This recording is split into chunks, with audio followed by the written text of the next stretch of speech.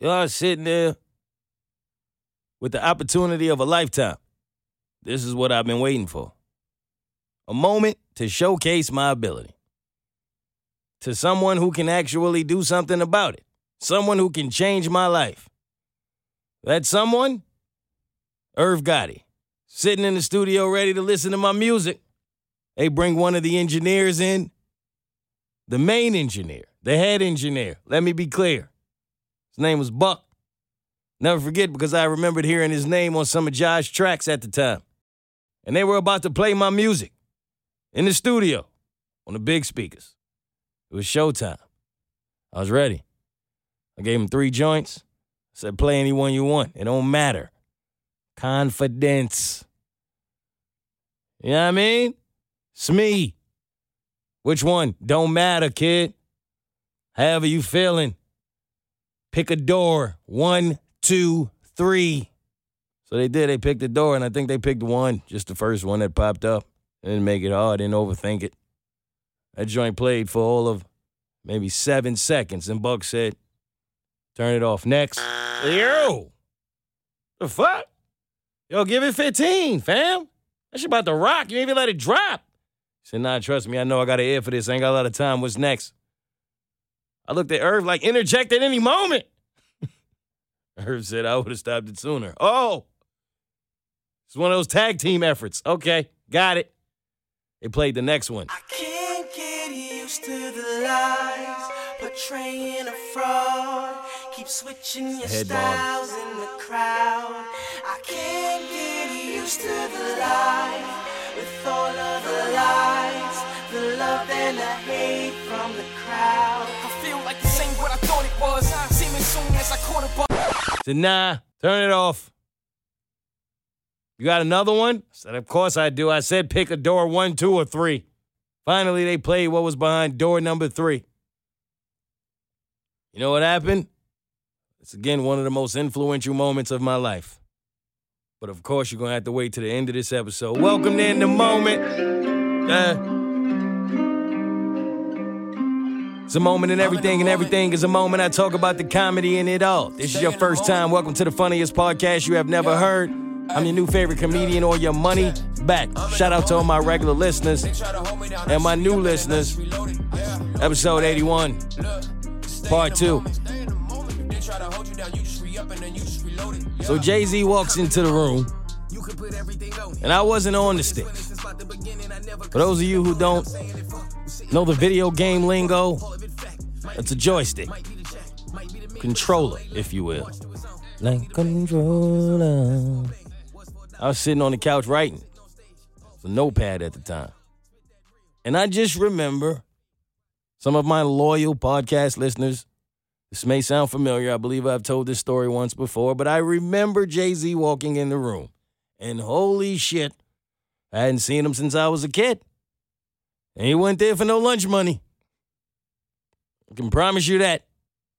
And I remember thinking, this is the moment. I'm going to get to tell him about the story. My grandmother, his mother, the job, Manhattan, lunch money.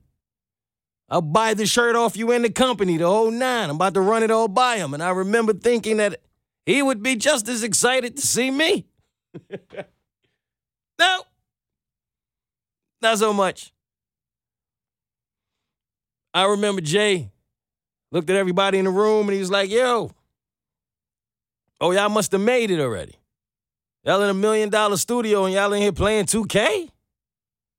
It probably wasn't 2K back then. I'm trying to keep the story, you know what I mean, like relevant to today. I'm trying to keep the youth engaged.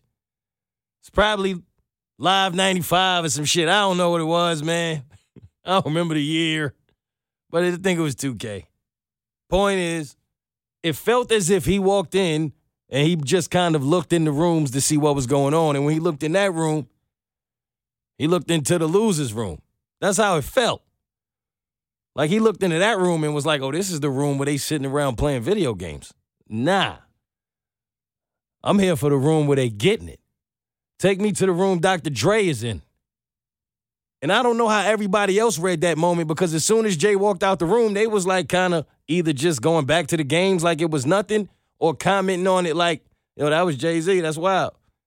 I'm like, that's wild. He just looked at us like losers, fam. I'm the only one in the room who was mad to have been in the room. Because these were the young artists. These wasn't the artists that was established, obviously. They was going in the other room with Jay. These was the young artists that felt like, yo, he acknowledged us. What? Ain't the kind of acknowledgement I was looking for. I hated that I was in that room at that moment. Now you get caught doing something that was really your friends. You just was there. You didn't even want to go. That's how I felt in that moment. They was like, Mo, you saw that? You don't talk to me, fam. I don't even like you like that. I'm like nobody in this room. I wanted to go out with my notepad. Yo, Jay. Yo, I had a pad. That don't even sound manly. Nothing about that sounds cool. But that's what I wanted to do. I never forgot that. Ain't nobody here to play no games. That's why he is where he is. That's why his mindset is what it is. At that point, he had already had a few meals. I'm sure he had some M's at that point. Didn't matter. Everywhere I go, I'm thinking more. I'm thinking money. 1 million, 2 million, 3 million, 4. In just a few months.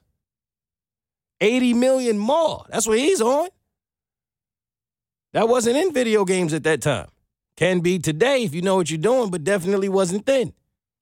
That said something to me. It said something to me that obviously it didn't really say to everyone else in that room. Same way Jay-Z eventually tried to crush Auto-Tune and Tim's and all these other things. At that moment, he crushed video games for me. Went home and threw my whole Sega out. PlayStation, Nintendo, whatever it was I had. Went home, threw my whole PlayStation out. Nope. It's a Frisbee now. What am I doing?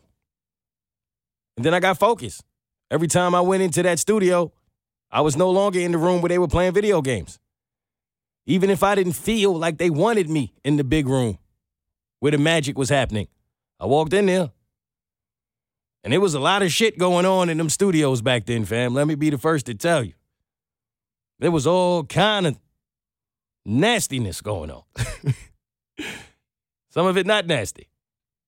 It just was a lot going on. It was a popular hip-hop studio at a time when, couldn't trust everybody. So you had to have protection on you. Things were happening to people. Girls were coming in and out, drugs, fights, all kind of things. I'm not about to sit here and give you the details because I'm no snitch. But it was real in there. And I had to maneuver. I had to figure it out. I had to move in a room full of vultures. But that's what I did. And I remember having a few of my homeboys with me from Brooklyn come to the studio with me. And I would just work. I would just give songs to Lloyd. I would try to give songs to whomever I could. I would let whoever was willing to listen hear me rap.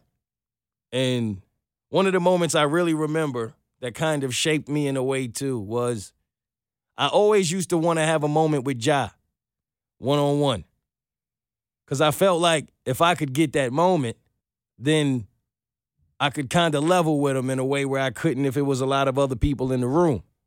Because they, it's rap, it's hip-hop. You're always surrounded by 50 people. And I did get that moment. I don't remember how it happened, but it happened. And I just remember sitting in this big-ass studio with Ja Rule, who at the time was one of the biggest hit makers ever.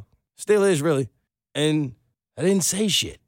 He sat there, I was sitting there, he was kind of working on something, and I did not say a word. I choked, if you will. I didn't know what to say. Still young. Just wasn't exactly sure what to do at the moment. I could feel it. You ever have a moment where you could literally feel like you're supposed to do something? Fellas, you might go through it with a woman who's just really gorgeous at a time when you wasn't ready. Now you're supposed to say something. You're supposed to be a man, and you start doing that shit. You know what I mean? Maybe it's asking your boss for a raise, telling your significant other something difficult, whatever it is. We all have those moments when this is the moment. You're supposed to say something. You're supposed to let it go. Nah, I passed, man. I made the right pass. LeBron in the clutch. I wanted to be Kobe. Wasn't Kobe. I was LeBron. It was Magic. Got into the room where the magic was supposed to happen. It became Magic. Distributing.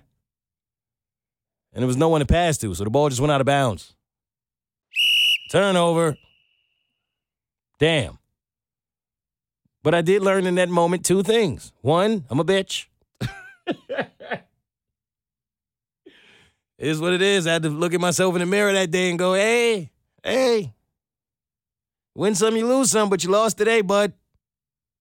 Took an L today, my guy. And number two, it pushed me. It pushed me because in that moment I was like, that shit will never happen again.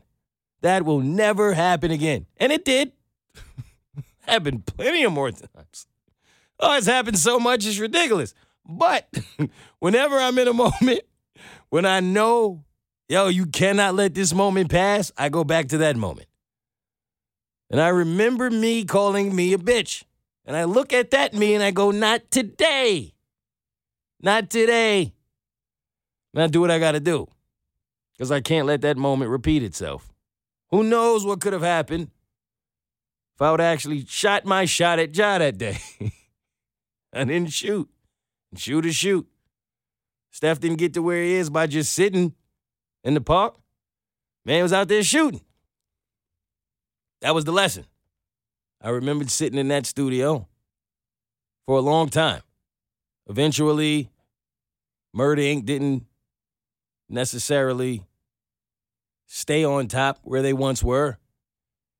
And they all went off into other ventures. And I had to do the same. And that's when I became a struggling artist. And at this time, I'd kind of turned my back on music once that happened. One, because I just didn't feel like it was happening fast enough. It was difficult to keep my confidence through all of that. The other reason, if I'm being honest, is just that was the time when you could really feel the shift of music happening. Like music was going into the direction of where it is today. Where, if we're being honest, you don't have to really say shit to be considered a good rapper. It went from, there was a point when you didn't have to even rhyme. Then it got to a point where you literally didn't even have to be saying anything. Then it got to a point where people, you could just be, it could be a bunch of gibberish on a track. As long as it had a little catchiness to it, it was money. And I was overwhelmed by that. I remember feeling like at that time, why is that hip-hop? Hip-hop is the only profession where you can kind of be that way. You can actually have no talent and succeed. And I didn't know if that was a good thing or a bad thing. Most jobs, if you go in there and suck and people can't understand what you're doing and it don't really make sense, you're out of there. You can't be a doctor who doesn't really help his patients.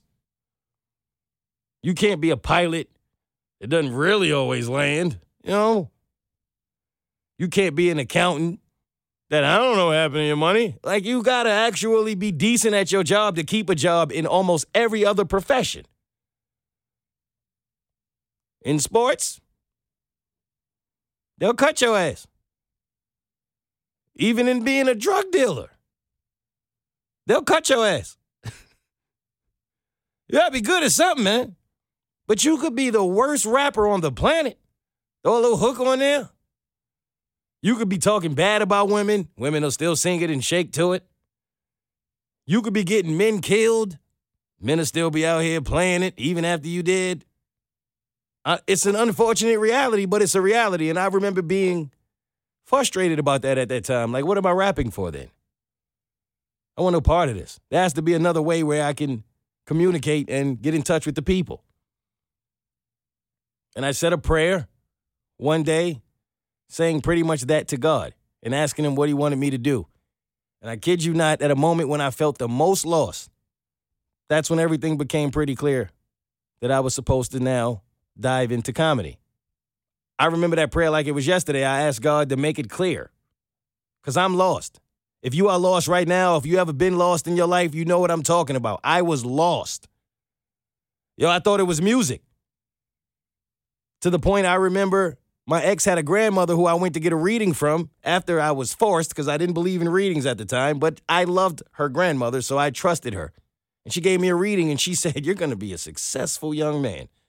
Make a lot of money, be happy, travel, do a lot of things. And it has a lot to do with a microphone, but it's not music.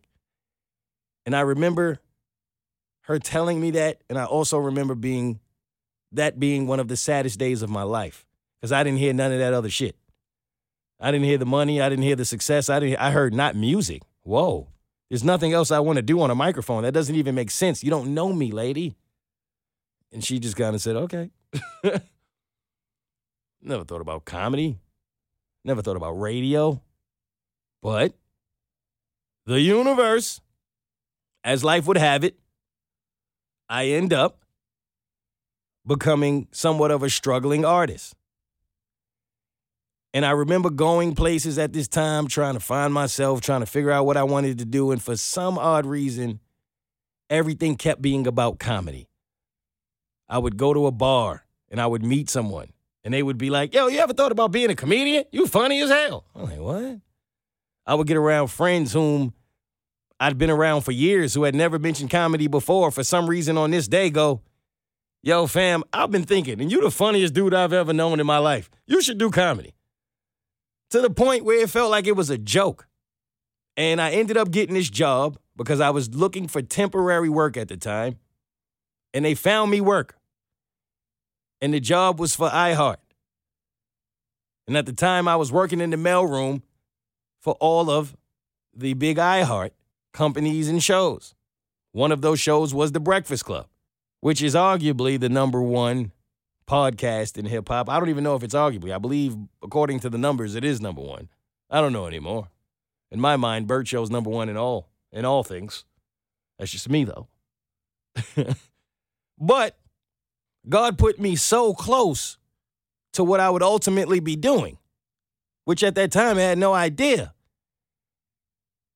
But when I look back on it, it's wild. I wasn't thinking nothing about no radio, but I ended up being fairly close with everybody that was in that circle, the Breakfast Club. I met a ton of celebrities then. A lot of good things happened for me, and I was very close to radio. And I remember Charlemagne the God invited me to his birthday party, which was on a yacht, and it was fun. I had a great time.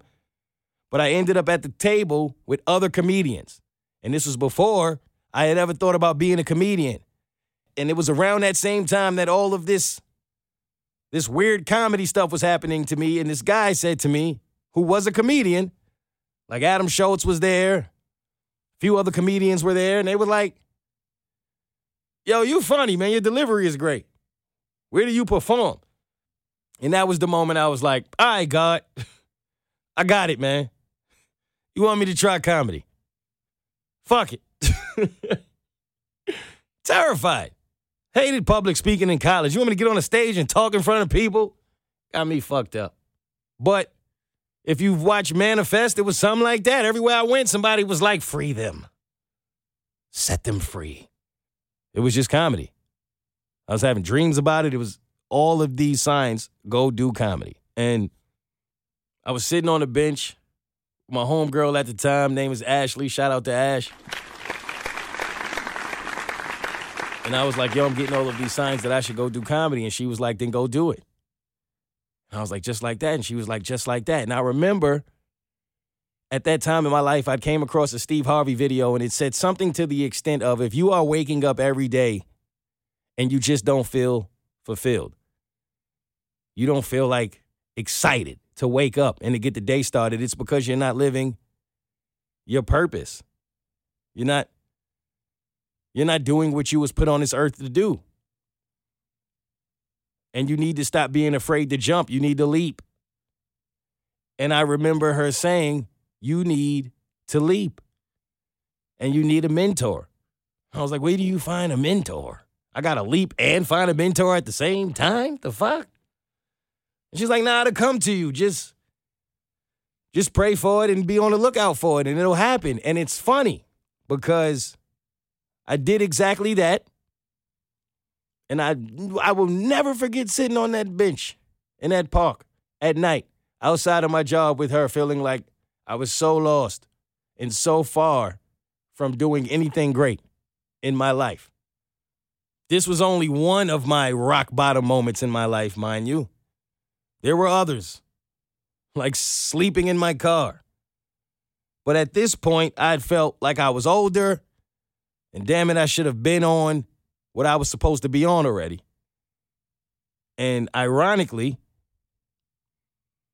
Steve Harvey was also affiliated with iHeart at the time. I believe he still is, not sure.